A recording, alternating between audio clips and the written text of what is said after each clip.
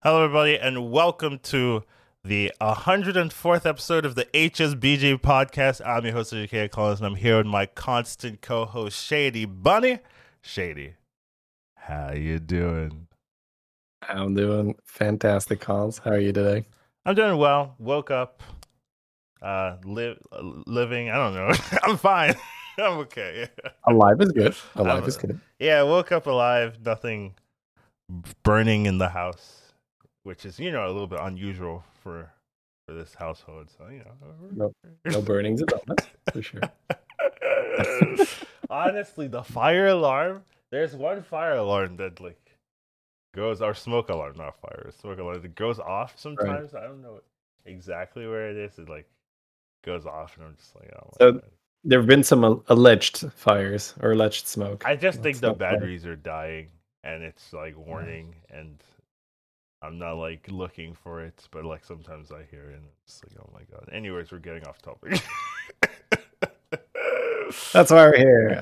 That's why the people tune in. That's right. But yeah, we've got a new patch. It seems a lot of interesting changes, I would say.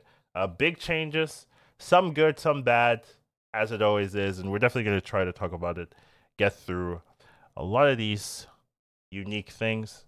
But generally, we do talk about the week and the weeks, how you've been learning, understanding, spamming Murlocs, as I know you tend to do. I'm definitely more of a mech beaster, I guess, in terms of my games when I play, but I can see the Murlocs being the way to go if you like to always have a chance to win. They've been very, very versatile to me, because you can start with Scourfin. Mm-hmm. And that can turn into, let me buff magnetics, right? And then because you can farm a magnetic with the guy, right? Especially since the rework, we'll talk about that. And then Scourfin buffs that, and then you put it on a deflector or something. That works. You can buff a horse and pull it with base skill, buff it with banana. That works.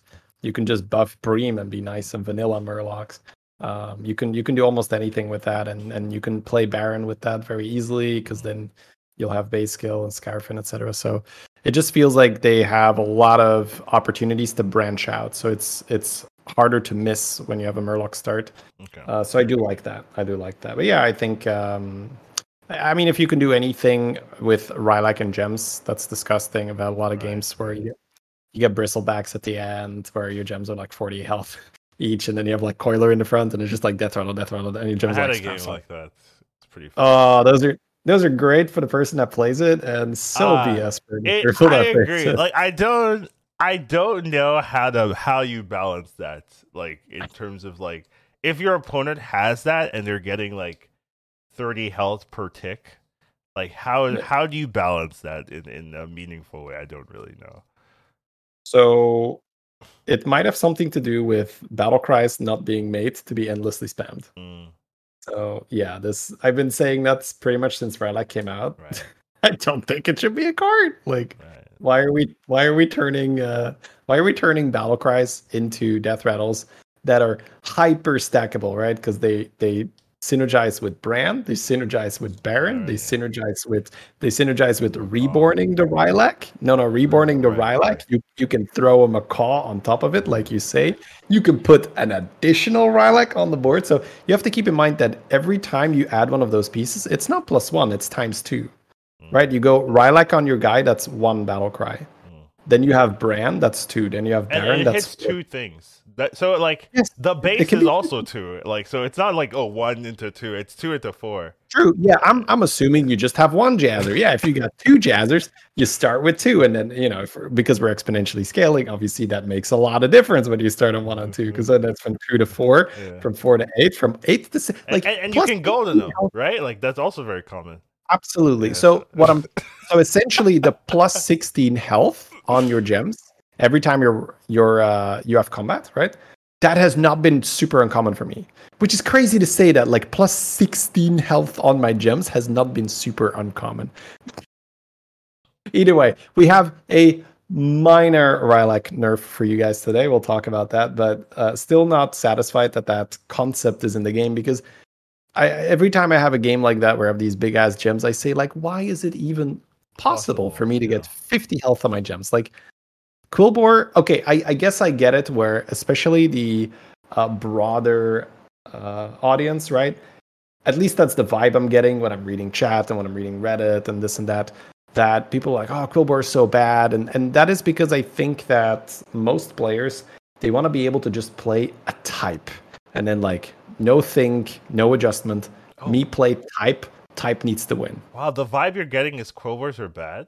Wow, that's surprising. Well, not necessarily right now, right? But I'm talking the sentiment leading up to this patch. Oh, okay. Yeah. Like, Quillbore is so bad, they can't win, like blah, blah, blah. And that's because, like Quillbore for me were never really bad, but that's because, well, you got to move your gems to a cleave, my man, right? You got to do something with Quillbore. Yeah.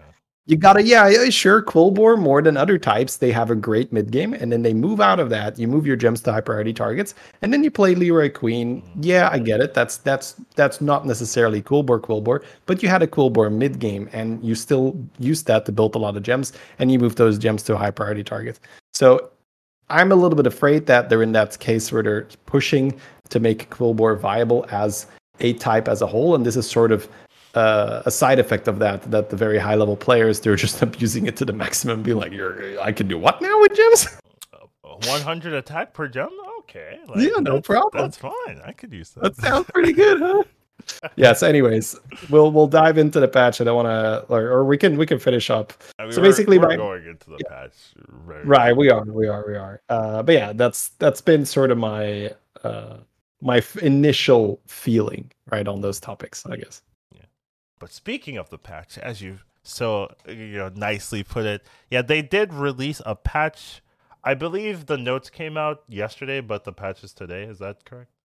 Yeah, it's one of those. This was the first day I played with the patch, but it's like yesterday evening for me. The patch. Yeah, yesterday evening. It hasn't been out for a long time, essentially. 24 hours or so, yeah. Right. Like not a long time though. Yeah, so definitely. Maybe long enough to like have like a wrinkling of like, oh, these things are changing, this is impactful, but not long enough to like have an established meta of like, oh yeah, this is the new busted. It's not that many changes, so I think some of the old stuff is still going to be pretty relevant, but it is some meaningful changes with some heroes and some abilities that we will be talking about. For sure. Some things more than others are a bit easier on first glance, right? Just to evaluate. So the very first change we have is not that easy to evaluate on first glance. Because first glance, everything, right? Like, oh, Arana changed.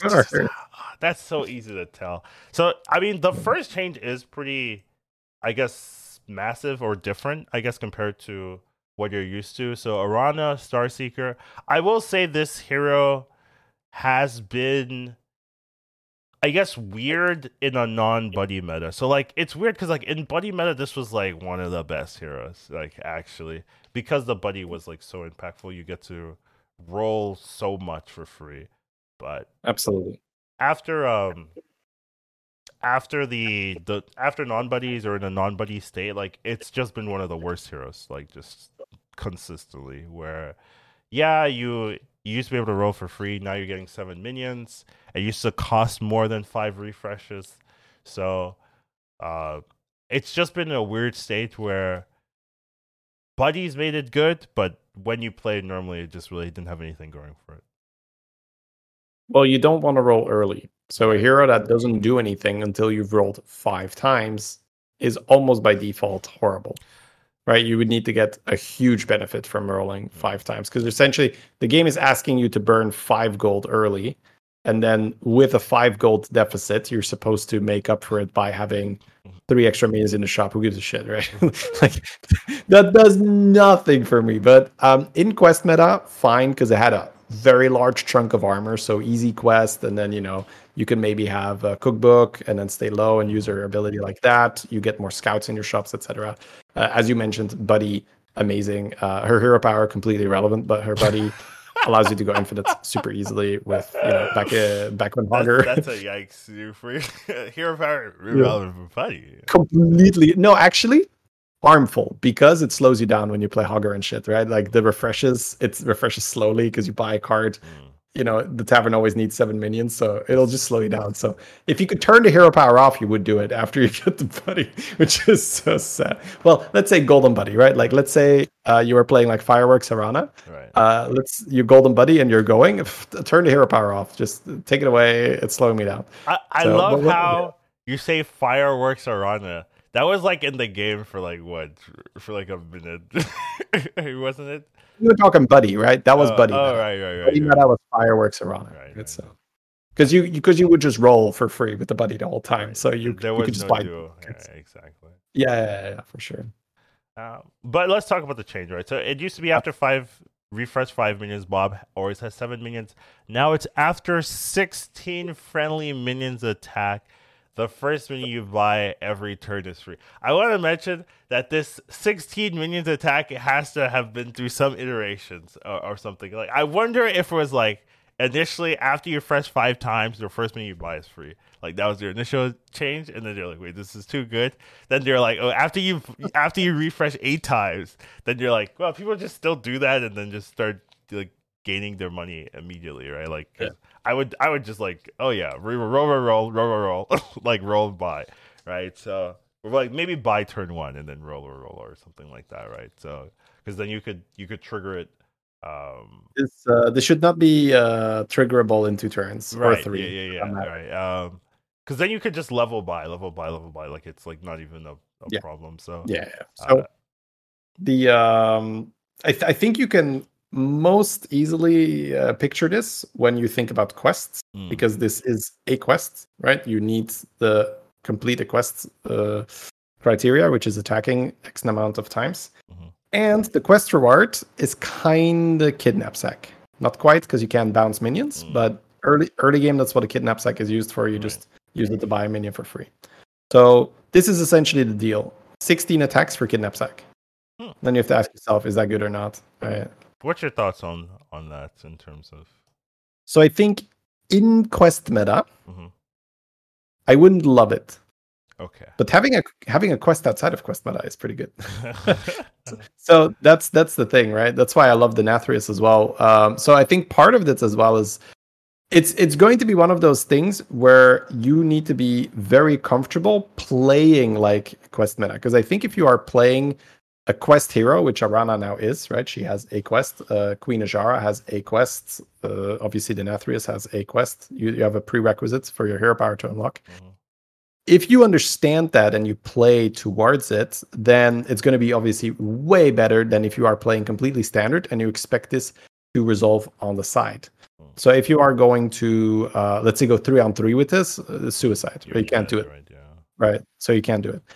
However, what I did in the game we just played, which was honestly, it was okay, right? It was okay. Like we were playing around, like way better than old Arana. But there were some crazy high rollers. That's what I say every time I don't win. So every time you play that NA, you're like, oh my god, these people. These NA guys, they just cheat, to be honest. I think. Anyways, so I played it like quest. So what I did was turn 1, I bought a 1/4, the refreshing anomaly, instead of buy the economy, the pirate and hold. That would be the normal line. You buy the pirate and hold, but then you never get anything. So I bought a 1/4 in the hopes like maybe my opponent is a 1/4, maybe my opponent is a micro mummy, right? And then you have that immediate slapstick exchange. I only got 1 hit out of it. But then the next tavern, I saw Mana Saber. I was like, oh, this is great, because I played a Mana Saber. They hit into my 0 damage taunts, and then I hit them back with my things that are still alive. So I was like, oh, that's good, right? And then I bought some. I actually got like the hyenas in the same tavern, so it wasn't a super hard sell to stay on 1. Because then I'm staying healthy, because now the Mana Saber is providing with the taunts, which is prolonging the battle, thus making it easier for me to attack with my minions. And I'm not losing health because I have hyenas that synergize really well. But you would not really do that outside of this scenario. You wouldn't stay on 1 to buy Mana Saber and some hyenas. So that's what I mean with. You don't know me. Well, to be fair, that particular setup might be worth it because it's very strong early, especially if you get a second Mana Saber. But then Scallywag is another unit that is very good at this quest, because the 1/1, assuming they have a minion left that you can attack, the 1/1 will attack no matter what. So that's very good. So yeah, if you can make some changes, I got this active I was one off on 7 gold.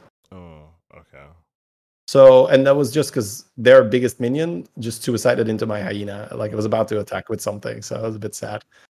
So I think that's a bit of an outlier, right? Because you would have to set it up so specifically. But I think if you are playing for it, then it should be online by 9 gold, I say, if you're playing not for 8 it. gold? Well, you have to see, right? Is your tavern going to be that Mana Saber? So you kind of high road is what you're saying. Yeah, I think Mana Saber really, really helps because anytime they attack and kill one of your units, that's an attack gone. Okay, so what I was thinking is that this might be very minion type dependent, where if you can stay on one and you have really good hits, then so like pirates, right, is something that with Scallywag, maybe Beast is something there, maybe demons because you have Icky Imp as well. That also could be like a really good use. So if it's like Beast, Demon, Pirates, like those three, like oh yeah, okay, I'm gonna stay on one and I'll get my thing proccing super early, and then like then you could maybe use that free gold and like maybe a pirate engine or something like that, right? So you have some late game plans as top of that. So that's my thoughts, but like you're really gonna have to see what people come up with for sure. This is indeed one of those heroes that you're gonna have to let the community solve it and then see. No. Try it out yourself and then tell us. Solve it. No, I mean, it's really hard to call right now, right? You're gonna have to But anyways, it did feel really good to be able to go to 5, roll, and then buy a card. Yeah. Because that's so hard in this meta, right? Like level to 6, right? And roll and buy. Well, 6 is actually easier than 5, right? Like the push. Yeah, the push from 4 to 5 is expensive, man. To like level, roll, buy a card, man, that's like 2 turns almost, right? Like with how expensive tier 5 is right now, that's rough. But hey, if your minions are free, then your first minion that you buy per turn is free, then you can kind of do it. So yeah, anyways, good to try. I'd say try. So I think a good indication is that her armor went from like 20 to 10. So that's them saying like, this is probably good. That's my vibe I get. Yeah. It seems like a fun hero to play, which I could not say about Rana before ever, really. So, no. Well, maybe Buddy Meta, but even then I was like, I just roll for like this one card. So yeah, I definitely think it's an interesting change, and also they have some tweaks to make it better, like more balanced, right? So they can definitely adjust the numbers. I definitely feel like they're like, oh, Quest is good. Let's just give him a Quest hero. No one's playing around that. Give him a Quest hero. Okay, we can now tweak the numbers because like maybe like you can't do after you're fresh 4 times or whatever. Bob always has 8 minions. Like you can't do that. So I get it. It's just a huge change for Arana. Definitely a completely new hero. So we're gonna have to reevaluate it from this new state. Yep. Speaking of another new hero, I guess this is less drastic of a change, right? But it is a pretty important change now. Curator now starts with a 1/1 amalgam. So it used to have a 2/2 amalgam. Now it's a 1/1 amalgam. So it's just a strict nerf. No upside. Oh wait, there's more. It has venomous now.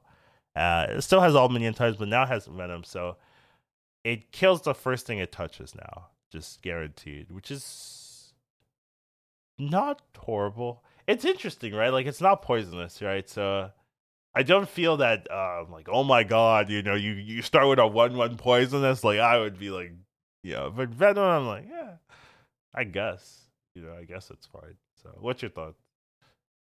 The armor went to 10. Oh, what was it before? Probably max because it's really bad.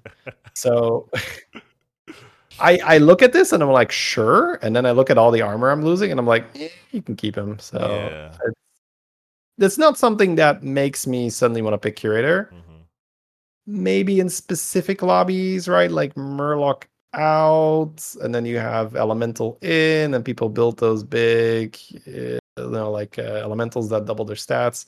Maybe, but that's not so specific. And we've all played Curator, right? You can't have divine shields. Well, yeah, but you could module, and you don't benefit from the module. Do you care about modulating that much? Exactly. Here? All right. So it's like if you get a Venom amalgam to start with, and you are not excited to module that, that's a good indication to be like, ew, right? Like, like, what? I don't care about giving my guy divine. Well, you care if you make it large, but then if it's large, why does that have venom, right? So then it's like, yeah.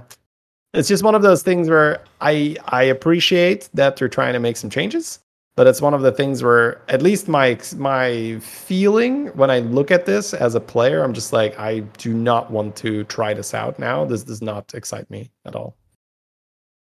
I look at it and I'm like, oh, go down from a 2/2 to a 1/1. Oh, wait. There is some argument in chat here. Okay. And that is interesting. So Rattler would work. So it would reborn with Venom. So that is the new Divine Shield, basically. Yes. And theoretically, Soul Splitter would work as well, right? Because it's an undead. Sure. So anything that can reborn. That is true. Okay, so type dependent, you can use it like almost a little bit like a Lich King type thing where Lich King can do that with a Leroy, and that's really annoying. It kills a lot of things. So obviously Reborn Leroy is still better than Reborn Venom, but if they don't have shields or so, then this is still quite effective. So you'd say maybe in an undead beast lobby where you can reborn no mechs. Like very specific. I really don't want mechs in because it's just gonna go into Divine Shield. You're gonna run into the module, or the Deflecto is gonna hit it or something. So. Even undead lobbies is when no one's really playing undead. No offense to undead, but I don't know. We have a whole patch. Maybe there's some changes, right? But, yeah. But I could see it in an undead lobby. No mechs. I could. Okay. Thank you, chat. That's a point for you guys. There is something. That's a real argument. Rattler in particular wouldn't have to stay on the board either, right? After it's done its job.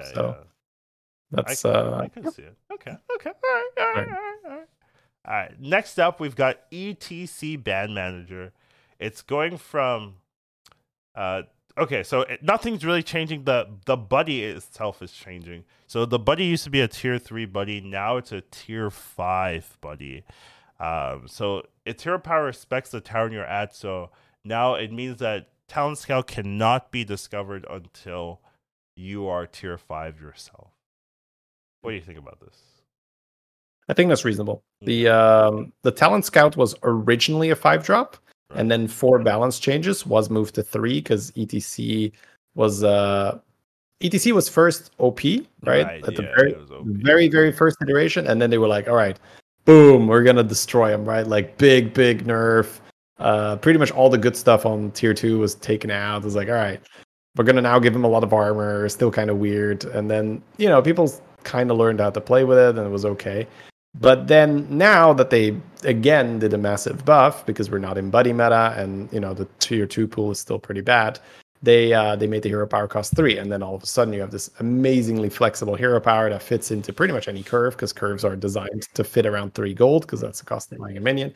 And suddenly people were doing like, oh, let me just discover Eudora buddy. Oh, I discovered my ETC buddy. I have a golden Eudora buddy. Oh, I get +10/+10 per turn. Or I have a golden cat on turn 4. Or I have this or I have that.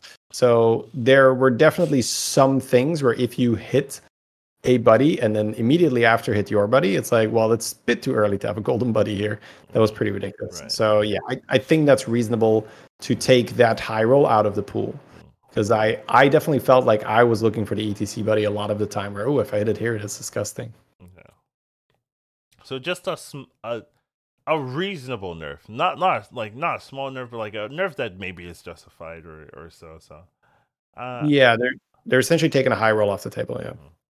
I'm down for that, and it's still good, and you can still hit double of the same buddy. So I that's essentially a golden buddy if you hit double of the same buddy. So definitely still strong. I think I'm not really sad about this. All right, next up we have some armor updates. So Arana, Starseeker, and the Curator now have 10 armor. So they're just like, these guys are good, is what they're saying. They are now playable. Armor. But not super. I mean, I think Arana is definitely interesting curator. The Reborn is funky, but I don't think it's enough to pull me to be like, oh yeah, I'm gonna be playing curator nonstop. I think it requires a very specific minion type lobby which you're not always going to have. Minion updates, you have Flourishing Frostling. So this is a 0 power 5 health. Now it's a 0 power 6 health for 2 mana. 2 Tavern Tier 2. So if you get like 1 proc, 2 procs, it can be a 2/6. Right, if you start like Celemental or something like that. That's not. Sally would make it a 3/6 because it'll proc on itself as well. Oh, right, a 3/6. Okay. Okay. So it's essentially a 1/6 base. Like this is never worse than a 1/6. Yeah. Well, you have to play it, right? What if you just hold it in your hand, right? Yeah, well, consuming in the tavern would be the thing, right? Where it would be a 0/6. But yeah, sure. Also with technicalities. Yeah. But it's better. I don't know if Yeah, go ahead. I was gonna say I don't know if it makes you really want to like play it or focus on it in the early game. Definitely this at least from what I've seen, a lot of people use this later on as just like I guess like to sell to buff other cards. Really to eat. I like to eat this. Right? With like this Urzel. That's a good target for Urzel. This card reminds me a lot of Yoho, where Yoho was this card you didn't buy, and then they were just like more stats, and all of a sudden you were like, I'll buy a Yoho here, sure. Yeah. When it was this 3/6 Yoho, and you were just like dunking on people, you're like, yeah, good. So I agree, right? Elemental start. You see this in your shop. I was like, all right, let's dunk some people. Let's get a 3/6. Yeah. So it's one of those things that I like that they do that they're not afraid of. You don't buy it? Fine. We'll make it better. You're going to buy it. It's like, I always come back to Big Fernal. Big Fernal was such a good example. Like, it was so shit as a 4/4. Like, Big Fernal was a 4/4 at some point, guys. Like, try to picture that. Big Fernal was a 4/4. It's not in the game anymore. They can't. I know. They can't picture it. You're like, what is a Big Fernal, like, Shady? Big Fernal, this Grandpa? Old man is talking crazy. He's losing it again. He's talking to cards that are no longer here. But Big Fernal was a 4/4, and they turned it into a 6/6. And all of a sudden, I was buying Big Fernals, right? I was like, yeah, cool. I like that. So yeah, this is fun. I don't think we're gonna see it get any bigger, but hey, surprise me, right? Hey. Maybe one base attack. Maybe it'll be a 2/6 by default. Who knows, right? That sounds pretty strong, I will say. So yeah. Hummingbird as well is a card people weren't buying, in my opinion. It goes from 0/3 to, get this, Shady, 0/5. Now it has way more health so that it can dunk on those 0/4s that are in the game. Yeah. Get wrecked, 0/4. I don't know. Like, it seems a weird buff to me. Like, it still doesn't do anything. Hummingbird is one of those cards that is a meme until it's not. So I definitely have some boards with Hummingbird on it from Hummingbird on it. It's just that it's Mana Saver. You need Mana Saver. Like, yeah, I agree with if that. you have a Mana Saver, this is all of a sudden a card. Like, for real, like a card. Now your Mana Saver deals 6 damage and your little tokens 2 damage each. That's totally worth having a Hummingbird on board, and you could have other random beasts, or you could have a second Mana Saver. So yeah, this card is a bit of a meme until there's a Mana Saver, and then all of a sudden it's like, oh god, I'm losing to Hummingbird. What's going on? I will say that, like, I am joking, but like 5 health means that it doesn't get sniped, right? By things with 4. That was so frustrating. To hit the Hummingbird first hit. You're like, no. So it's better, especially turn 2, like tier 2, Tavern 2 cards. Like, a lot of them don't have 5 attacks, so if it gets hit first hit, at least you still get to do stuff. So it is better. Like, I'm memeing, but like it does matter that it has 5 health instead of 3. So yeah, no, for sure. It's I guess it's a card that was underperforming and was underbought. So yeah, they're throwing more stats at it, see if that changed anything. But I agree. This doesn't suddenly make me buy Hummingbird in a situation where I wasn't buying it before. Right? I'm still buying it to buff my beast. So if I don't have beasts, I'm not buying this, obviously, because it's a 0/5. So yeah, that's a good point where it's just better in situations I was already buying it. All right, Eternal Night. This is funny because when it came out, right, I had a big problem about it. I was like, oh, it's crazy, like it scales forever. You can get it early, and then the meta like has moved away from it. Really, people don't really go in depth. Eternal Night is funky. I mean, you could do it, but like there's way better things that scale way harder than this. So like it just doesn't matter that you can still do it. So now they're buffing it, which is like, initially when when it came out, I was like, this is too crazy. And now it's just like, oh, this thing is weak. Because everything else is like crazy now, much crazier.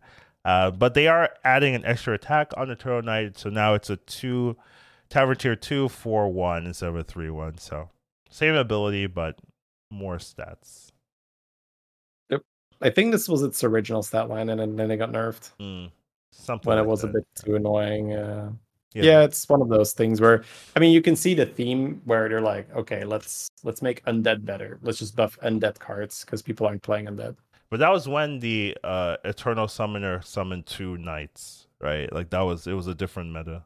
Yeah, we definitely had the undead meta. There were several things, Soul Splitter was a 4-drop. I think Anubarak was a 5, but did +2 attack instead of +1 attack. So that was really the meta where you would shoot for a 5. You hit a noob. It was like, all right, GG, well played. I'm just going to play Anubarak. My tokens are going to be so high attack, you're not going to be able to keep up. And people weren't making 40 health gems back then. They weren't summoning 4 from their base kills. So that mattered more. But yeah, I totally hear where you're coming from, where it's there, you're going to have to do a little bit more to make undead viable if you've made these insane options for other types. Like currently undead, the only insane option they have also relies on Rylak, where you put the attack battle cry next to it. And that's only because, as we said, it's exponential, where you have a brand on the board, that's ×2. You reborn your Rylak, that's another ×2. You have a Baron, that's another ×2. How many compositions does Rylak open up? Like it's so many, dude. I like a couple days ago, I played the 5-drop demon. That's battle cry discovers a demon, right? Right, and you take damage. Remember that? Yeah. So I had 2 of those with Rylak, and then I just had the immune guy in the back, so I wouldn't die. So I take no damage. Okay, I was wondering. And then I killed myself. Right? It's like it'd be so hilarious if somebody has like boombox. Yeah, that's what I was thinking. Like they just tech you and like boombox in the back. Like, obviously, it was giga large because I took so much damage, right? Okay. So it had a lot of health. That's fair. Yeah, that's fair. That'd be hilarious if someone actually managed to kill that. Like I don't know, somehow, right? But I just used that to feed Urzel and Weaver. And that was enough to win. I just used that to feed those things. So you can do it with undead, you can do it with demons. I kind of want to see that. Like you set that up. Dying to that. Yeah, and you just kill the Rylak, and you just take 20 and die. Yeah, because it keeps going off with the brand and the Baron, and it's like bam, bam, bam, bam. Right? Where's your value now? Yeah. Okay. I'll see you in hell.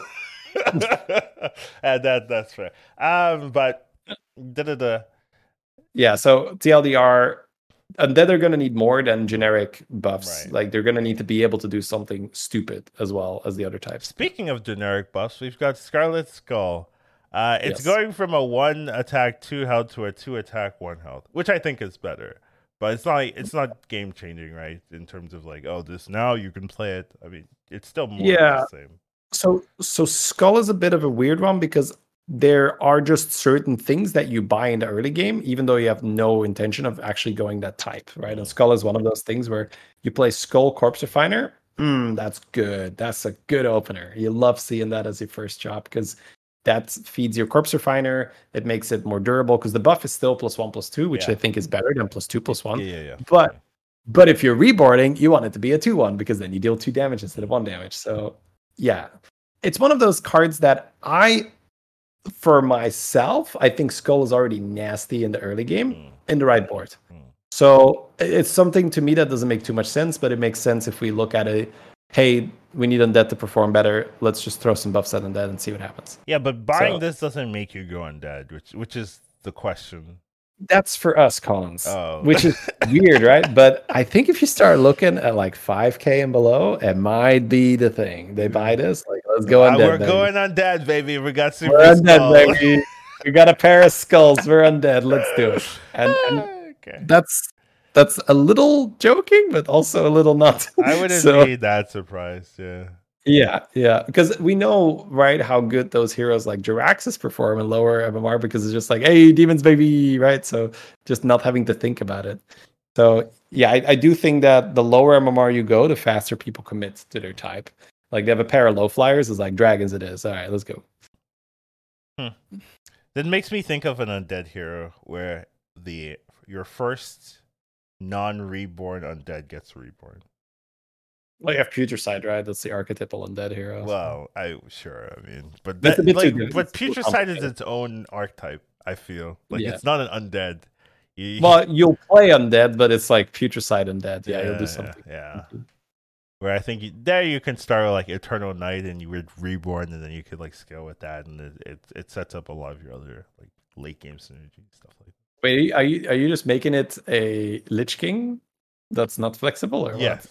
Thank you. Okay. Quiet you. I guess give it stats. Fine. Shut up, poking holes in my buff theory. It also gets stats. Fine. Whatever. Give it plus 2 plus 2 or something. Okay, let's move on.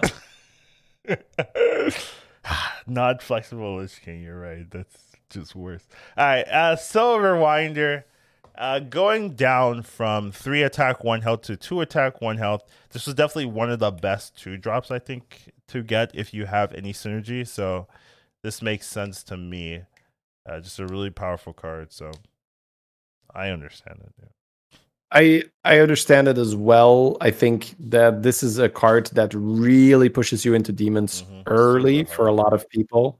So I did not play a lot of demons. I very rarely had this card on my board, really. At the start, I was a bit more on board of let's start with the Weaver and then the Soul Rinder. But the more you do that, the more you realize that, okay, I got the Weaver, I got the Rewinder, I got the Malkazar. No, I don't have the Tichondrius. Oh, shit, right? Like, yeah. Like, the problem is you don't have Tichondrius. That whole thing, you're just rolling, but you're not doing anything. So it's a nice early game start, don't get me wrong, and you can use that, but then you need to be able to like transition into Banana or Base Skill if you don't triple into Tichondrius, because in the end, doing a whole bunch of damage to you and then healing it back doesn't do anything if there's no Tichondrius on the board. So it's one of those things where you can have that start, but then you got to be a little bit more flexible. So that's why I rarely ended up actually playing this, because it's quite unlikely to get the Tichondrius.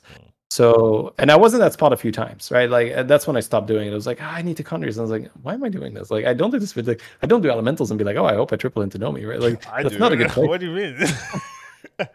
That's not like, I'm like, that's such a new play, Shady. Stop doing that. So I was like, okay, I'm gonna chill on the demons a bit.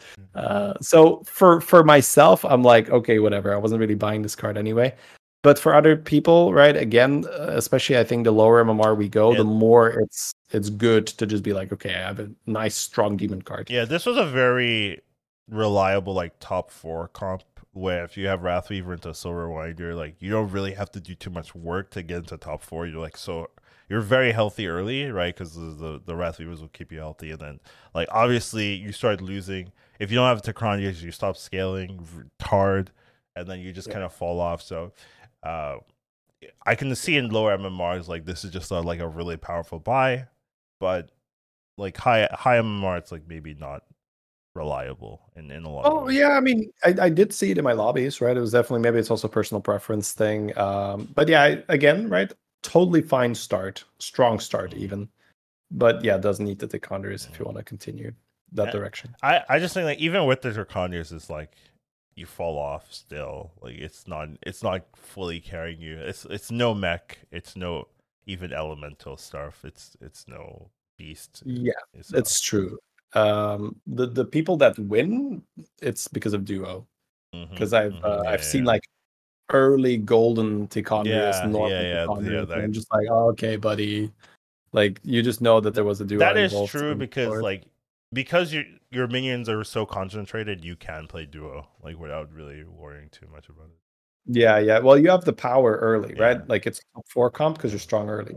But then if you can use that strength to carry a duo for several turns, then all of a sudden it's no longer top 4 comp because you have way more of your key cards than other people have because of duo. Yeah. So yeah, that's okay. All right. What do we have next? Radio Stars going from a 2 attack 1 health to a 1 attack 1 health. It's getting the dragon treatment. Yeah, this is hilarious. I love this. Where this was printed as a 3/1, and we were both reacting to it like that's fucking broken. And turns out the developers agree. Right? It's like we'll turn it into a 2/1, we'll turn it into a 1/1, right? So this is now a card that when I look at it on 3-on-3, it's probably still a buy. Yeah. still a buy. And maybe like But turn 4, it's still maybe fine. That one's yeah, even that one is like you're getting there. Like I don't know anymore. I'd say the second shop on tier 3, I'd definitely be having my doubts. I'd Yeah, have to look a you little start bit. thinking about it already. Yeah. Yeah, what's my health? Which hero am I playing with my opponent, right? But yeah, it's one of if you look at it from a pure economy standpoint, it's still 1 coin per turn, and that coin gives you tempo. So this is still pretty much always a slam if you win 3-on-3 and it's in your first shop, because you'll just get a card from your first opponent, and then that card gives you some tempo, and from there on, it's already paid for itself. So it's just one of those cards that's apparently really difficult to balance, because that effect is so strong if you get it very, very early. Just putting extra, because you have to picture it this way. That 1/1, yeah, go ahead. It there's like this curve of like broken to useless, and it like goes through that very quickly, where it's like broken and then you wait 2 turns to useless. Well, picture it this way. If the radio star helps you fill your board, it is way better than if you would have a full board, right? So let's say the radio star is your 6th minion, and then next turn you would be able to level by the 7th minion anyway. It doesn't matter that you have an 8th minion that you stole. Right. Now, then it's just a coin. Right. Now it's just flexibility in a coin, and then you put a 1/1 on your board, and you're bleeding because of it. But if the radio star bumps you from 2 minions to then 3, and then you buy, and then you go to 5, and then you steal, and blah, blah, blah, blah, right? Like that's good. So that's really the thing you have to ask yourself with radio star. Is this helping filling my board or not? And if it's not, it's probably a skip. That's a good way of thinking about it. Yeah. I like that. But overall, cool. I mean, you still buy it in the same kind of circumstances where it fills your board. And correct. Yeah. So, I mean, as a 3/1, it was broken. Yeah. It was a good card. So, like, now you'll take more damage, right? So, 1 damage almost never kills anything. 2 damage still gets the job done sometimes. Yep. Next up, we have a mech buff. Question mark. A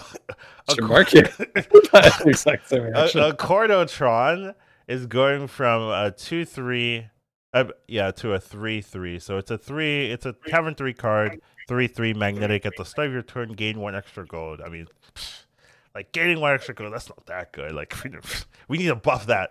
I don't understand, honestly. Don't get this one. I think this just wasn't bought very often, right? Unless it was put on a deflector or something, and they just wanted to be, because I do see it where early on it's a bit weird, because a lot of the time your curve is good. You don't need an extra gold, right? You're like, okay, and maybe now I can roll for a 4-drop, right? It's not useless, but it's just right? It wasn't that great, and maybe they just wanted to be buyable early instead of just I'll just get it from the scrap scraper later. It's weird. It's weird because, like, let's say it wasn't magnetic.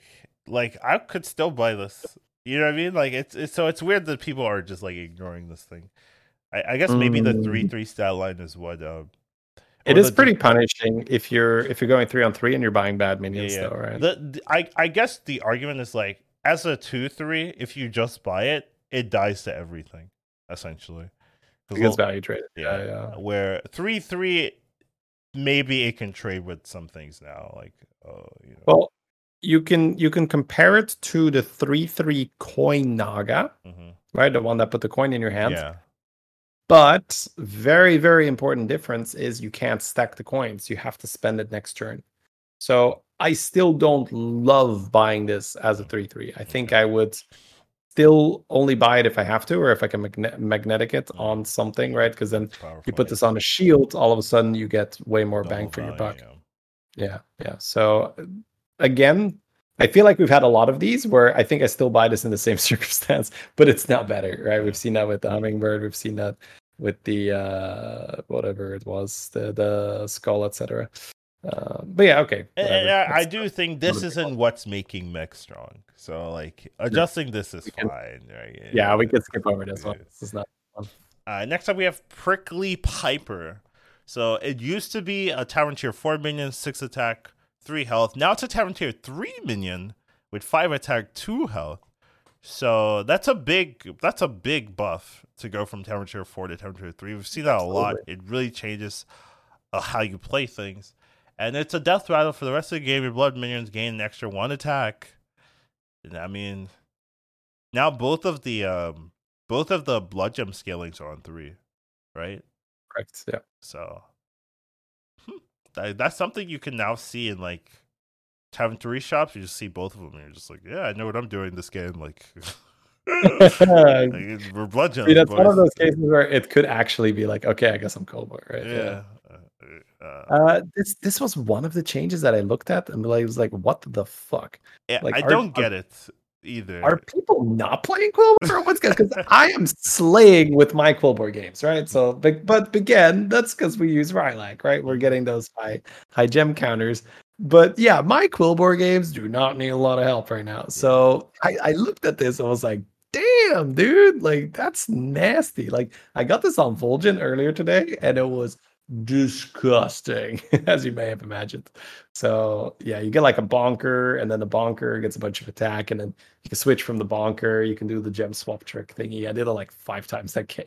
So yeah, this one to me, for people that understand how Quillbore work right now, I think a lot of people look at this and be like, wow, Quillbore don't need this. Okay. No, they don't. I feel like maybe they're doing this because they move some things from 3 to 4, right? So they were trying to find something to move back. But like this card is really strong. Like, it's Death Rattle, it triggers every turn. Like you don't have to. You just have it on the board and you're scaling.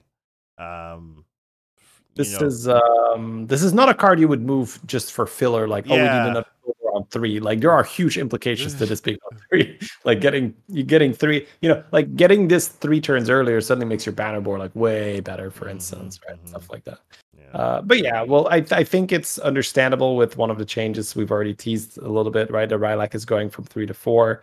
So I guess maybe they're thinking, well, the Quillbore takes a hit.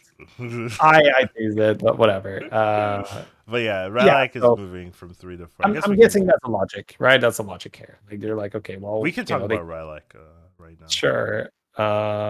We just understand. Let's just do hands because hands. Fine. And then we've wrapped up all the tier 3s. Yeah. Okay.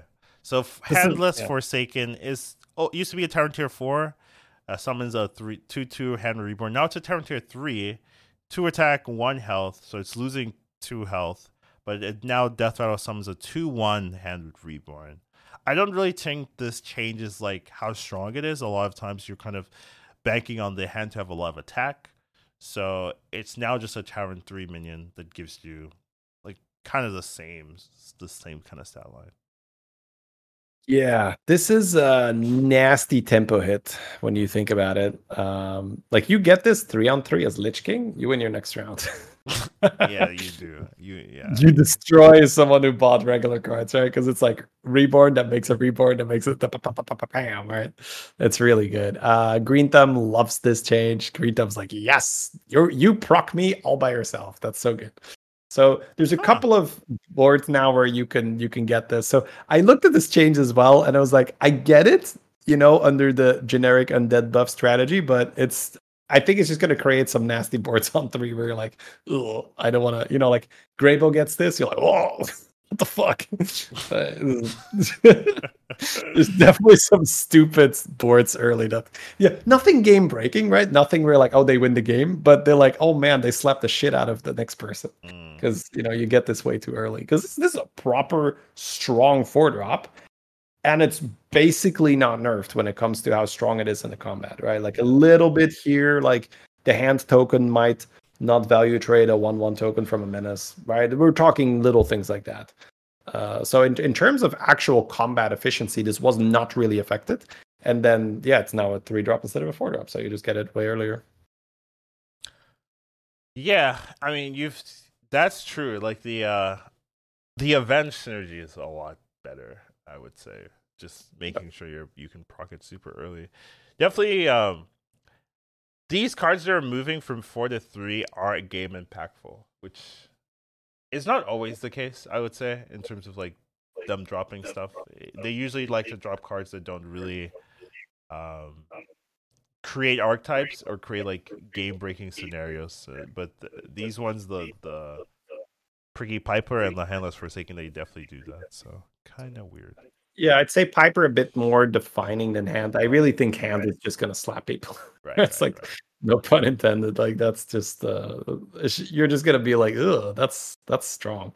Yeah. You can build around Piper, but Forsaken can make you win the fight essentially. Yeah, exactly. Yeah.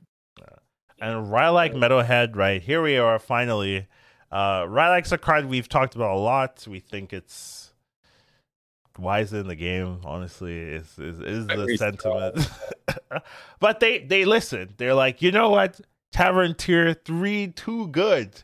Let's make it Tavern tier 4. Job's done. It's balanced now. Yeah, I mean, it'll affect the win rates. Yeah, that's for sure, right? Because no more. Oh, I've rolled Elemental Rylak immediately. I've rolled Jazzer Rylak immediately. That was like that is how Lobby Legends was literally won. Right? We had Silas staying on 3, farming tickets just to get more Rylaks, more Jazzers, just hard forcing the gem comp, and that's how the Lobby Legends champion won his final game. So no longer possible, which is good, right? You do make it harder to get the comp, but you know, tier 4 is really that point where, yeah, it's, you know, we talked about how it's nice to get the Piper earlier, but it's not like you can't play Quillbore if Piper was on 4. And it's the same thing with Rylak, where I really think 4 to 5, so I'm not saying it should be on 5, but 4 to 5 is where we can see that I've now pushed you out of that early mid-game strategy where you are not getting that on a consistent basis. So the Drakasat is a great example, right? The whole meta was, oh, Drakons are in. I'm going to roll for Drakasat and Rylak. I'm going to make triples. I'm going to get a lot of money. That's going to allow me to go for 6s. I'm going to go for Caligos. That's what everyone was doing. Now, Dragons got hit, but not like crazy where you're like, oh, well, like my Caligos being smaller isn't suddenly going to make me stop playing Dragons. But what really happened was the Drakasat was moved to 5, and all of a sudden you couldn't really do that anymore, and you saw way fewer Caligos wins, which makes a lot of sense. So the same thing with Rylak, 3 to 4. I don't think that is suddenly going to give us this like, oh, I cannot play Rylak with gems anymore. I can't play Rylak with Elemental anymore. We're just going to see a little less of it, but I don't think it's going to be a huge hit for that for those comps. Yeah, like maybe you start scaling later, like a turn or 2 turns later, but if they have the setup, like they're still going to have the setup, right, and they're still going to win. So maybe only plus 35 on your gems instead of 40, right, which is borderline the travesty. Oh no. What can I do? Yeah, I hear you. You have to keep in mind those early turns, you don't have the Brand and the Baron anyway, right? So we're literally talking 1 health on the gem, 1 health on the gem, right? So, but yeah, it's tier 4 is really the tier where you could spam roll. Like anyone can get the 4, right? Like you are almost never dead before you get the 4. Usually, you know, don't doubt me, Shady. I would say there has been some gross mismanagement of resources if you're dead. Don't doubt me, Shady. I can do it. I can pull it off. All right. So yeah, that's essentially my point. The Rylak changes. It's a bit more of a slap on the wrist for me, where it's like, okay, we'll lower your win percent a little bit because now people won't roll you as early. But you'll still see, like, one of the more frustrating things is Battlemaster next to a Rylak. Because you're just yes. It's like you don't have poison, you don't win. Like that, it's like a I win button for the next 3 turns, right? Because people just don't beat your Battlemaster if it's next to, like, if you were taking damage, of course, right? So let's say you've taken 20 non-armor damage, so you're on 10. Your Battlemasters are gaining 40 health every time the Rylak triggers. That's disgusting that early in the game, right? Like you have a Reborn on it, that's 80 health on each Battlemaster if you have 2 next to them. And it's just like, you don't beat that. So often, I'm like, oh my god, he has 2 Battlemasters next to a Rylak. Then I'm like, oh wait, they're Tavern tier 4, so I'm not dead. I'm like, yeah. True, I'm only taking 12 instead of 15. All right, we're fine. Well, I am on the other side very often where I point out the ridiculousness, where I tell my chat, okay, chat, we are now going to roll for Rhyhlik Battlemaster because it's literally the only thing that keeps me alive because it's fucking broken. And then I hit it and I'm like, yeah, I got top 2. I did absolutely nothing this game. Obviously, my top 2 Well, opponent you strategically lost all your health, Shady. yeah, strategic management of health resources is true. That's right. So Those health points they needed to be invested. Trust me, chat. That was a good buy. We needed to buy all those cards. Right, so, but yeah, that happens. Like I say, like okay, I fucked up the early game.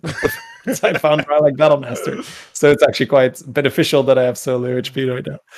But yeah, that's probably one of the more infuriating combos I hit because you just don't beat it because you don't have, and if you have a poison, it's usually not all the way in the back. And even if it's in the back, they can hit it, right? It's not like, it's not like a guarantee. So I've gotten better at it now, at sniffing it out. Sort of be like, okay, how much damage is he dealing? What was on the board? He's reading 2 demon. Okay, I think he's doing that, right? Like they're doing the Rhyhlik Battlemaster thing. And then I do slam my Leroy and stuff all the way in the back. And then sometimes you get him. But it's far from a guarantee, right? It's far from a guarantee that you win because, yeah, whatever. I guess it's just a pet peeve of mine. I've lost it out too many times. Fair enough. But yeah, they're moving it from 3 to 4. Another thing they are moving from 3 to 4 is Malchazar. I don't know how to pronounce that. Malchazar. Malchazar? Okay. Thank you. This one's also going from a Tower Tier 3, 5 attack 2 health to Tower Tier 4, 6 attack 3 health. This one I'm a little bit confused about why this one needed to move up. Maybe demons are just really strong and lower MMR lobbies, but definitely that's the vibe. Sorry, that's the vibe I was getting. I think this is like demons were overperforming for them across the board, or at least on average. So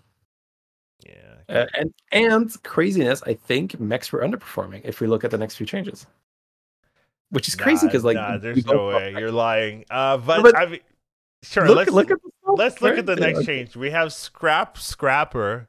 So it's used to be a 3 attack 6 health avenge 4 get a random magnetic neck. Now it's a 3 attack 7 health, so getting an extra health. Now at the end of your turn you get a random magnetic mech. So let me be honest. I looked at this, I was like, oh, they're nerfing Scrapper. They get a pity health buff, but they're nerfing it. Now you can't get 2 mechs a turn. Copium. And then I think about it, how often was I doing that? I guess not that often. Like 1 mech was like usually what I was hitting. You had to already be like winning the game for me to get more procs or have a golden one where you have but if you're winning the game, a lot of the time you were not getting any, right? Because you're winning too hard. That happened a lot. That's true. If I was winning too hard, I was getting nothing. See, I was able to like barely win. You see, that's where I can milk 2 consistently. Yeah, just that barely winning. I didn't play that well to be like destroying. The zone where the fight where you could have died, but you didn't. Like that's perfect. That's just right. It's like I could have died to this guy, but instead I got 5 mechs. That's good. Okay. Yes, I'm very good at that. Actually, you did the right amount of where I could have died here, but yeah, I won my 20%, so now I get 3 mechs. That's a good point. But on average, this is better, which is a little bit weird because I do think mechs are by far the strongest comp to play. So definitely interesting. What's your overall thoughts? So I looked at this and my initial instinct was, wow, this is so much better to buy early now. Because this used to be, this was a card that you had to skip a lot of the time. If you had the discipline, right? You look at the board, you're just like, this ain't proccing, man. It's just not gonna happen. Have like some generic mid-range minions and nothing taunt. You're like, it's just not proccing. No way. There's like no downside to buying this now. Yeah. Now you just buy it early and then it's great. So I'm quite confident in saying that's not a nerf for me. The availability early goes up like crazy, or the viability, I guess. You can buy it pretty much any time you go to 4 early, which is a huge buff. This is getting nerfed. Yeah. You can, and the big one is You can module this now and not feel bad about it. Oh, yeah. It was very difficult to module this. You almost only moduled it very late in the game where you sold it. So the fact that you can module it now makes it much easier to turn it into a reset for your deflectobots. So you put a module on this, you put a menace on this, because that's another thing, right? You used to not really menace this too much because you want the menace on the other things, so that it's so it is so much nicer now to just module and menace this thing and feed your deflectobots. But the biggest one of all, which is I think what most people miss, is Drakari. Drakari. Like I've already seen multiple clips of people milking the entire magnetic pool. Like their guys are not giving anything anymore. They've literally milked every magnetic in the game. Yeah. I've seen Pocky do it. I've seen RDU do it. Right. So it's like it's already and I've set the patches out for 24 hours, right, or less. So it's I think very decisively above. And the people that think it's a nerf haven't considered Drakari yet, because you already want Drakari in that comp really badly, right? Because you want to play utility drone. So this will just mean that there will not be a super rare occurrence to milk all the magnetics out of your pool. That's such a funny statement, by the way.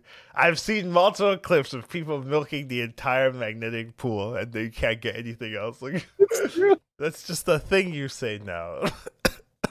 Well, I mean, imagine you can have 2 of these golden now, right? Before it was like, that's too much. Now you're like, fuck it, let's kill us to another one.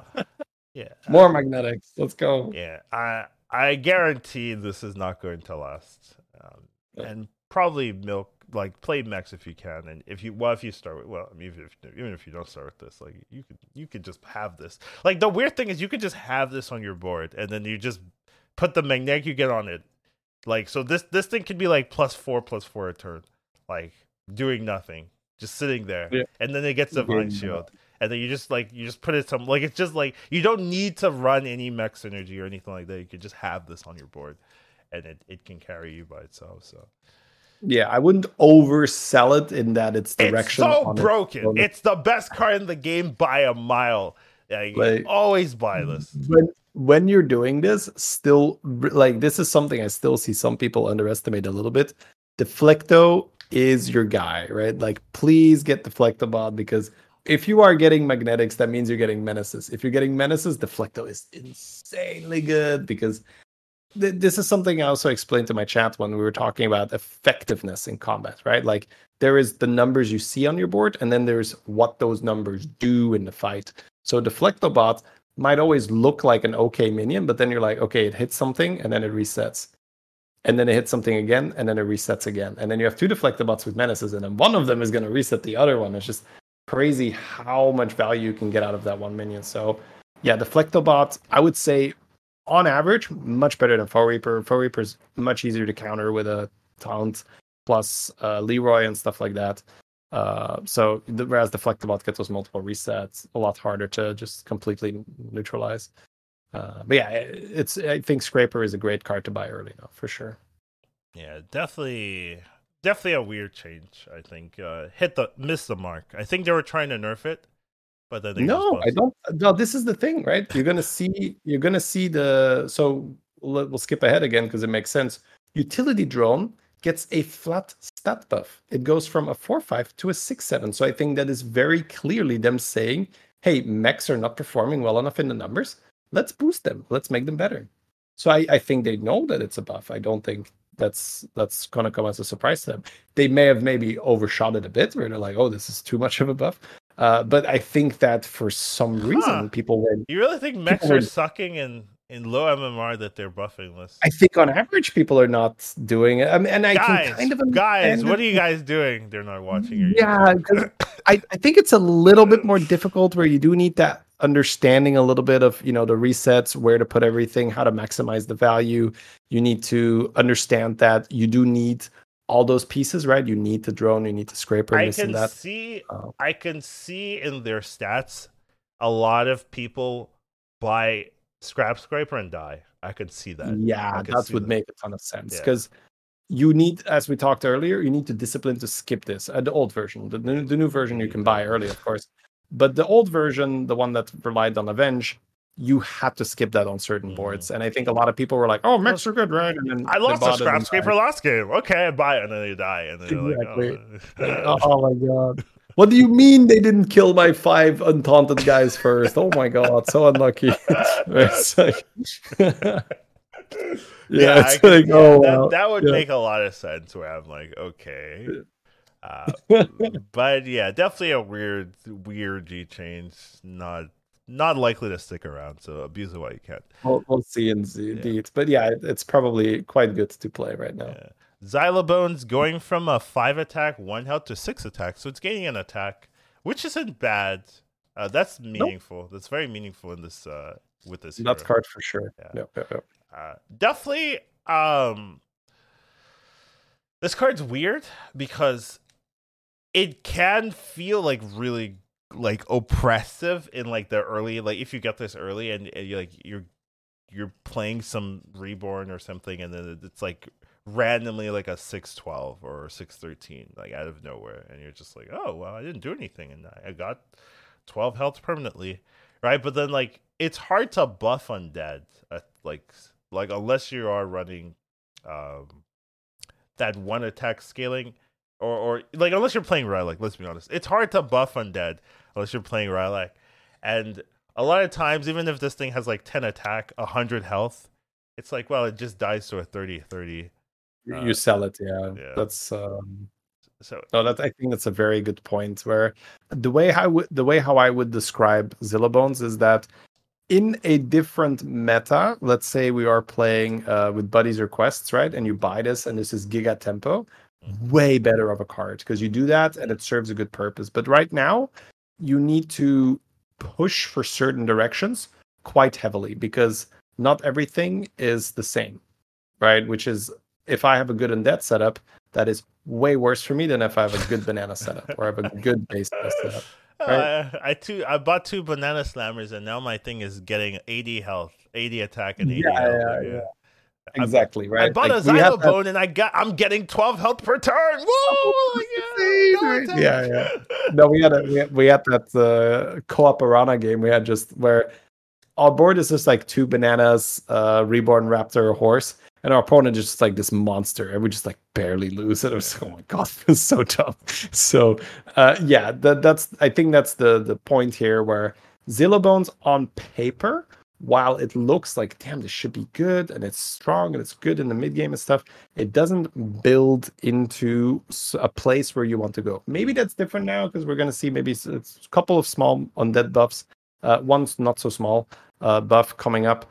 Maybe now it's a good strategy, it's a good direction, and then this minion all of a sudden gets a lot better because you can keep it around and you don't have to sell it. So that's really what's going to determine the viability. Is undead going to be a viable type? Then yes, that is quite significant. If not, it's still the same problem, right? It's kind of good in the mid game, and then you have to sell it because it's not bananas. My issue is that like even if undeads get better, which I'm gonna argue is not like super likely, it's still not the piece you want, right? Like because you still only get seven spots, right? And it doesn't really fit into what undeads really want to do. It doesn't scale in a way that undeads are like, oh, this is oppressive, right? Like the 2 ways people are really playing undeads is like it just gets a ton of attacks and you have a ton of summons, right? And then if you have that, this doesn't really fit that because it just doesn't have Reborn or anything like that. And then the other way is like, okay, maybe sister scaling with Reborn, and then you have a lot of health and stuff. But then if you're running that sister comp, you already have a lot of health, so you don't really need the Xylobone. Like it doesn't really fit there. Like you could say like maybe it's like a supplemental piece, but you want like another sister or you want more Reborn or something like that. So to really milk that.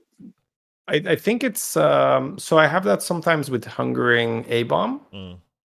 That card, a lot of like maybe not so much now, right? Because we're not playing that meta, but when undeads were good, I would have that with an Hungering A-Bomb where I have this A-Bomb on my board and I don't necessarily want it, but it's still quite a strong unit. So I think the Zillabones fits that same role where it's not another sister, but it's got 150 health and it's getting some good damage.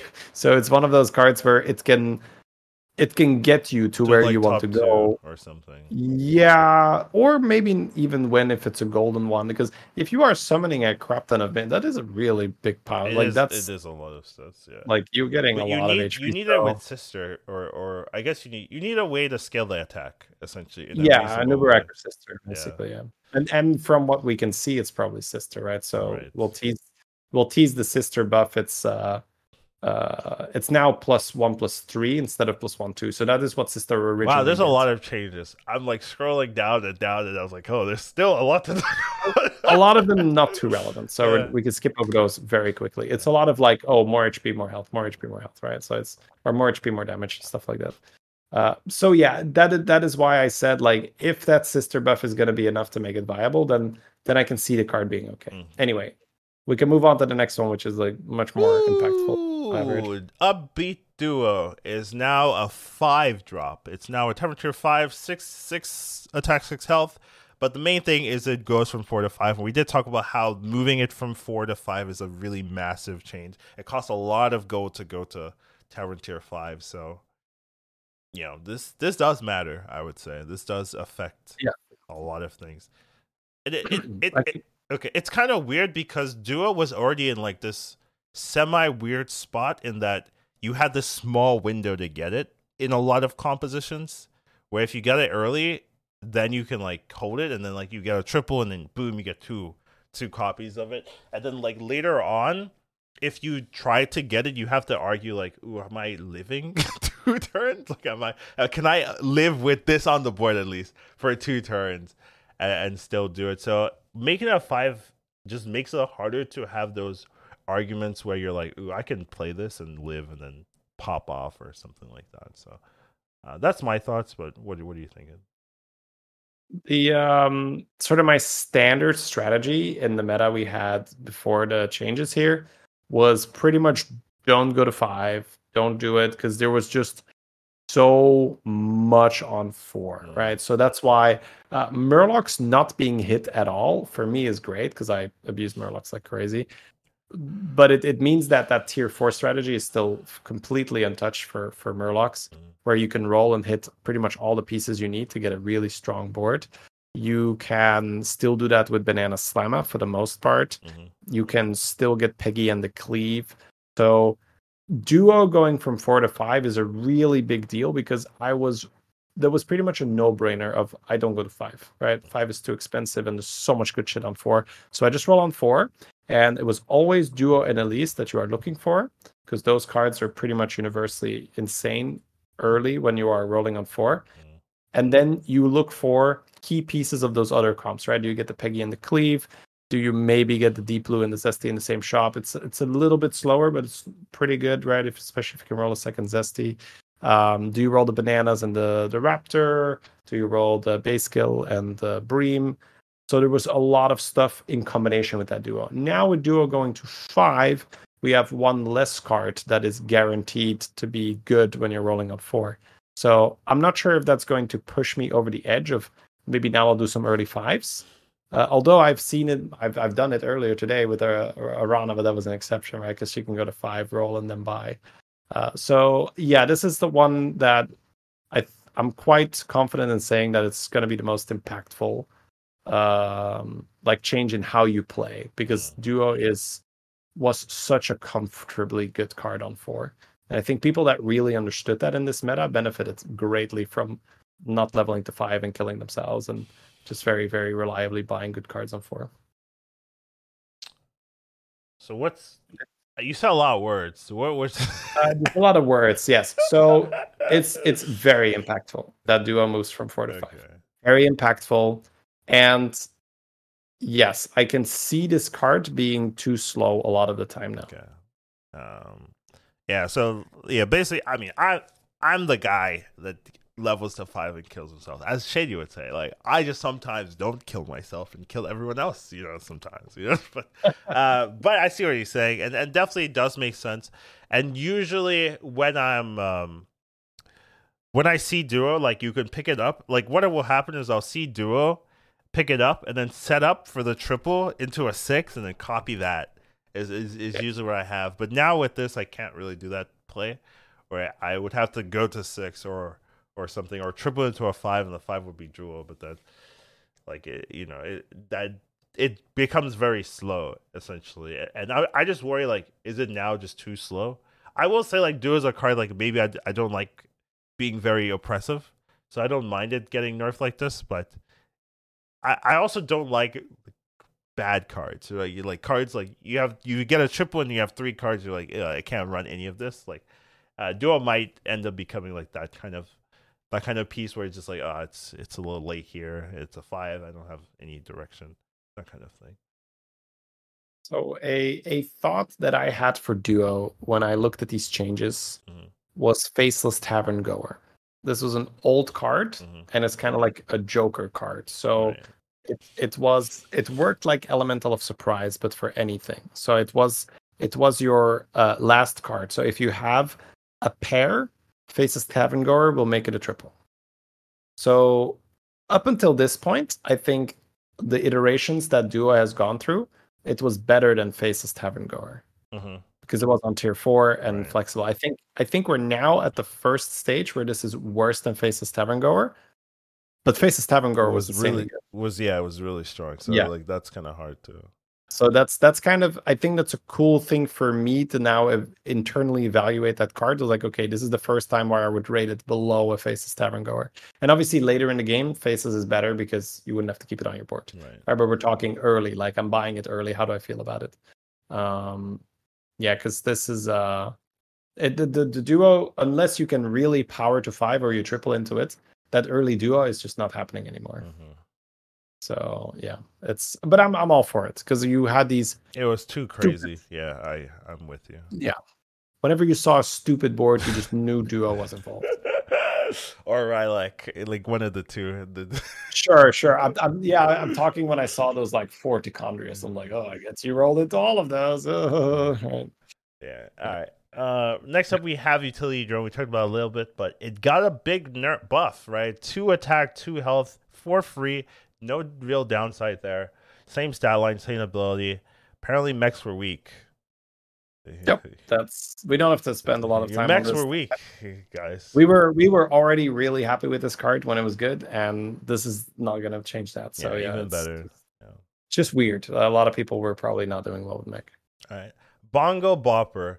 Now this one gains 1 attack. Amazing. It also gains an extra blood gem permanently. So that's a big deal. That's a big deal. At the end of your turn, it used to be gain 1 blood gem and you play 2 more on this.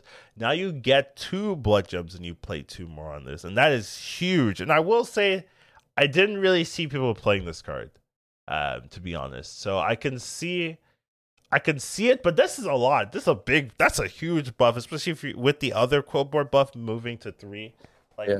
This is reasonably strong change. So if you have a golden bopper now and a Drakari, you get 8 gems in your hand. Quiet you. Yeah. The Drakari synergy is like crazy. Like surprisingly crazy, the Drakari synergy. Yeah. Where it's like, oh, you turned this from a 1 to a 2, now it's a 2 to a 4 instead of a 1 to a 2. Yep, exactly. I've played with Golden Drakari and Boppers, and that was insane because they just, first of all, you don't get to play because the animation is super slow. So a little shout out, please do something about repeating animations. Just it's like, oh my god, my gems were just like gem on the bopper, gem on the bopper. Gem on the bopper, gem on the other bopper, gem on the other. But I was like, oh my god, I have no shop.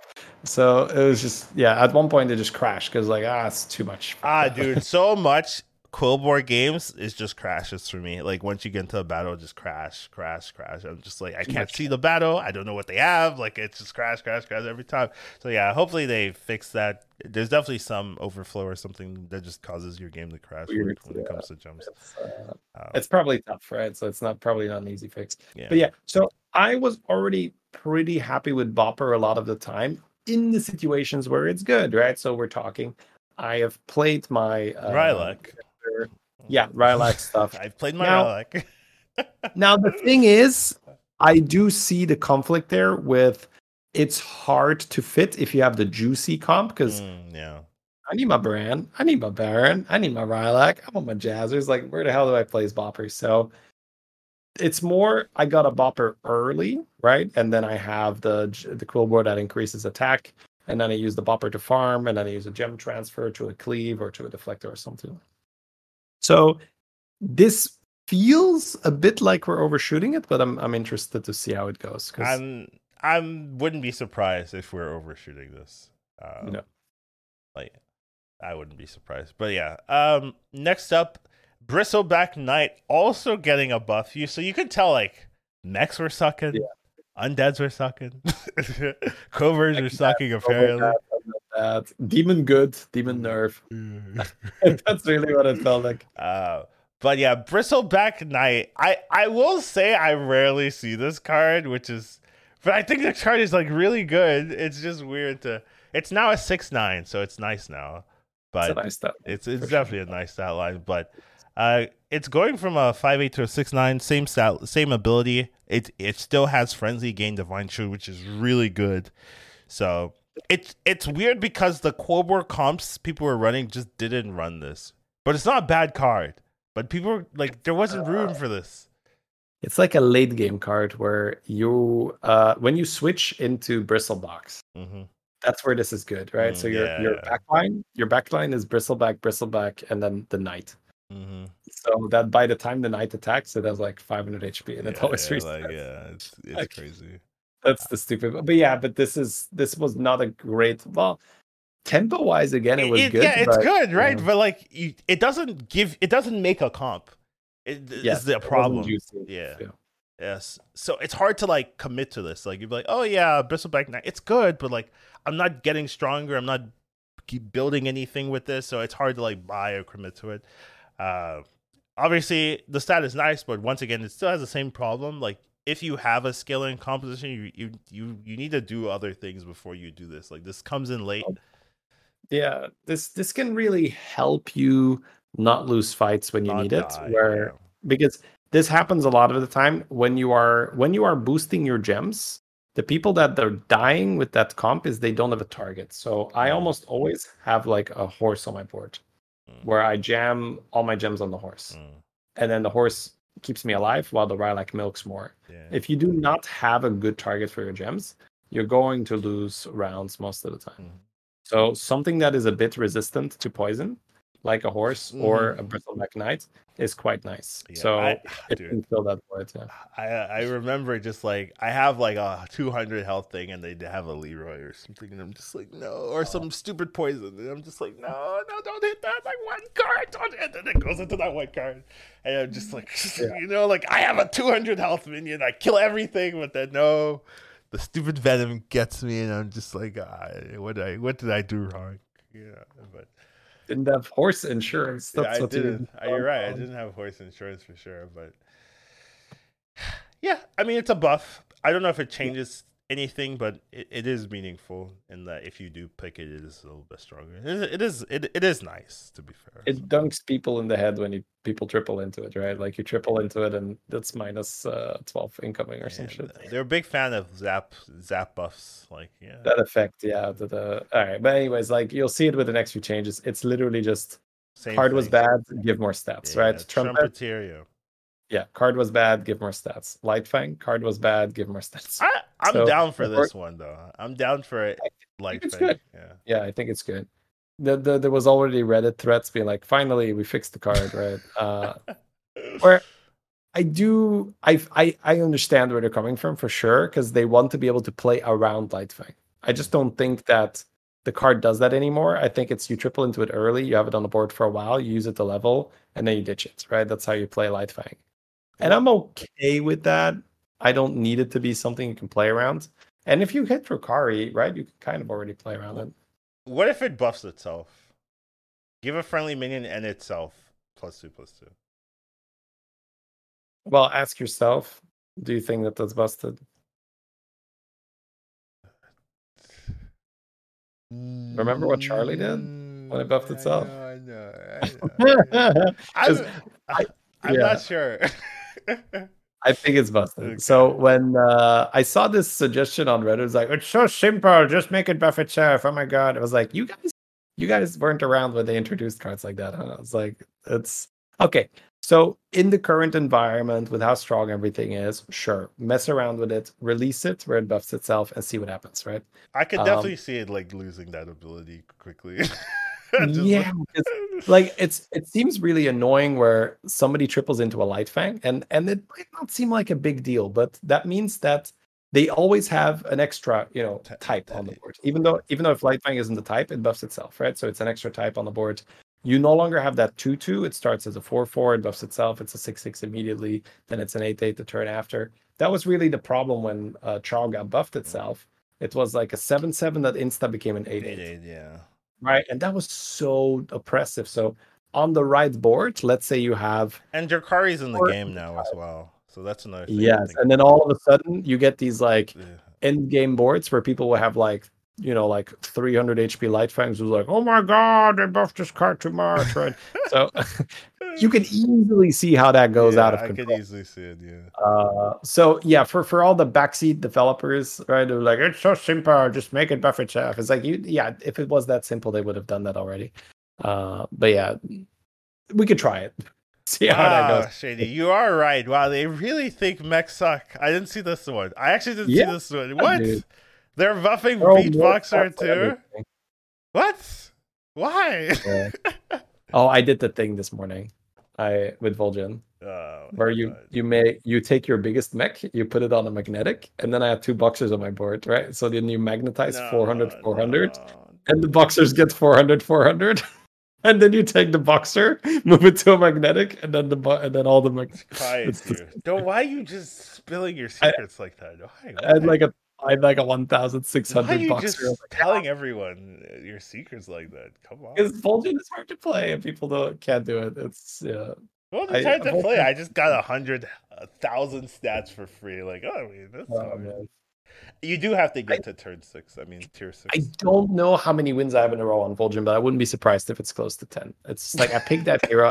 I'm talking first place. It's not just like top 4, right? It's just like it's insane how much fun I have when I play that hero, and I think it just shows in the results. I think that hero is so much fun. It's so hard, and it's not a hero I can advise to people because it's like, oh, just solve that very specific Vol'jin problem here. Yeah, of course you make a big Baron with the Selfless and the horse. It's so normal. But yeah, I think he's a really good hero. Fair enough. Anyways, little Vol'jin. My pocket pick is Vol'jin. Like, I can hear it. Exactly. Vol'jin over everything. So sister we already covered, right? Mm-hmm. It's now it's a 4/10, so 1 HP. Think it's going to be playable with this change? I'm gonna try it for sure. If I have the, I'm not gonna force it, obviously, but if I have the setup for it, I'm like, all right, let's do sister, right? Let's see, because we have seen it be nasty at 1/3, right, back in that meta. Yeah. So definitely worth an experiment here, because you have to keep in mind they did buff all the other stuff as well, right? The Zilla Bones is bigger. And it's easier now to have, let's say, a pair of handless on your board, right? Which would go pretty well with this. So yeah, worth a try. All right. Yeah, I mean, I hear you. Pirate's getting nerfed, which is fair I guess. Honestly, I get it. After you spend 9 gold, you get another round pirate. It feels like a lot, though. Like 9 gold compared to 8, it feels. That's one of those math things where I feel like somebody should do math. Like, if I have 2 Tethys, do I still, like basically 2 Tethys, 2 Tethys plus brand? Am I still basically infinite? Yes, no, right? If that's the case, I don't care. So that's usually how I win my games. I get double Tethys with a brand, and I'm just like, wee. The turns don't end. Yeah, well, I mean, I don't know. I can't tell you the numbers, but it's interesting. I'll pick it and I'll be like, I ran out of gold. What the fuck, right? Yeah. Fair enough. And then Eternal Summoner's also getting a buff +2 attack. Yep. I mean, relevant. Not crazy, but relevant for sure. Yep. They're really throwing the all right, buff undead cards. Mm-hmm. Undead win rate up, please. Thank you. And then finally, Young Murkai also getting a 2 attack, 2 health buff. It seems to be across the board in a lot of cards. I do think not a lot of people are playing Murkai. Like, Murlocs are doing other things. So yeah, what Murkai is doing is it's making your Jazzer bigger with Bran, or it's doing something. It's always up to no good, right? If you see a Murkai on the enemy board, it's up to no good. It's like procking a Golden Murazov. They're doing something nasty. It's when they feel like they should play Murkai, it's like I'm making my Battle Master huge, or I'm procking this card that shouldn't be able to get procced or something. Yeah. So yeah, it really feels like it's in that spot now where it's when you have the brand and you're gonna do some nasty shit. The Golden Murazov, dude, that is too toxic. By the way, I'm just like, anytime I see that, I'm just like, why is this available? Like with a Rylak or whatever, like I just don't get it. So Yeah, it's the worst Rylak, isn't it? this being a worse Rylak. Yeah. So there's a couple differences. Okay. This synergizes with Drukari because it's end of turn, so that's a big difference. And you can do it on things that wouldn't be permanent otherwise. So a Battle Master end of turn keeps the health. Rylak wouldn't make it keep it. So yeah, depending on what you're doing, it is a worse Rylak, but in other cases, it's definitely much better. So in some scenarios, it's slightly better, but in a lot of cases, you'd rather just have the Rylak. You know, like it procs 2 cards anyways. Yeah, the fact that it can be reborn, right, is pretty significant. So a lot of the things you're using Rylak for, it's not going to go better with Murkai. Right? Murkai, it's specific to, I want the permanent health on the BM, or I want to have the end of turn. Like, I did something really funky. I told you about it when I did it. Sneed Buddy is a battle cry, right? So Murkai can force proc that, and that was disgusting. So you can proc. And then if the Sneed Buddy is the only battle cry on your board, I love it. Our example is a hyper-specific example. Well, that's one of the things, right? I think Battle Master getting permanent is the most common thing that that's the easy one, right? You do that, right? All right. Or you play a board full of Murlocs and you copy a Begurgle. Oh, everybody does that these days, right? Who does that? Like no one's playing Murlocs like that anymore. Look at that loser! He's buffing with Begurgle instead of a hand Murloc. I feel bad. Okay. 2 cards also got removed from the minion pool. Incorporate Corporal. Yeah. I don't know what card that is. It's the 5/5 on that guy on turn 1, tier 1. Oh. Right, so that one's out. Yeah, they have Null in case now, and I'm a bit annoyed because I'm Vol'jin main. Right, yeah. Yeah. So I was like, I was free on Vol'jin. Right? People were like eating it, right, with the 1/1. Picky eater, right? Like Shutterrock. Whenever Shutterrock rolled the 5/5 and the 1/1, it's like I always eat it. Yeah, it's okay. So nice. And then I get it. Yeah, I get it. Rock Height, no. Once again, I don't know which card this is. That's the 1/4 undead guy that gets +1 attack every time something dies. Oh, it's been returned. Oh, okay. Yeah, it's just a filler, right? Like the 5/5 goes out, the 1/4 goes in. That's fine, I guess. Okay, sure. Okay, nothing too crazy. Overall, any standouts, I guess, besides the duo, the scrapper. I think those are the 2 highlights. And then the 2 highlights are Scrapper is now stronger, duos on 5. Rylak on 4 is going to make some changes. And then I guess we'll have to see if Pricky Piper. Viper 3. I'm more interested to see what Sister does in her current form. Is that a comp now or not? If that's a comp, then that's going to be... It's going to be like right now, when I see a pair of Anubarax on tier 4 early, I skip it, which is crazy, right? Like you should not be skipping the premier undead early scaling card as a pair early on tier 4. But I was like, I buy this. Yeah, I see it in my shop, and if I buy this, I die, and it doesn't go anywhere. So we'll have to see if that changes now, right? Do I suddenly buy an Anubarak pair with these changes or not? So stay tuned, I guess. Let you know. That was a long patch. That was longer than I thought it would be, actually. Well, it was packed with a lot of really impactful things, right? Like very that's cool. It was fun. It was fun though. We had a good time. Yeah, sounds good. I guess we can wrap it up, huh? We can. It was a pretty big one. Where's my ending slide? Wait. There you are. Okay. Hey, thank you guys.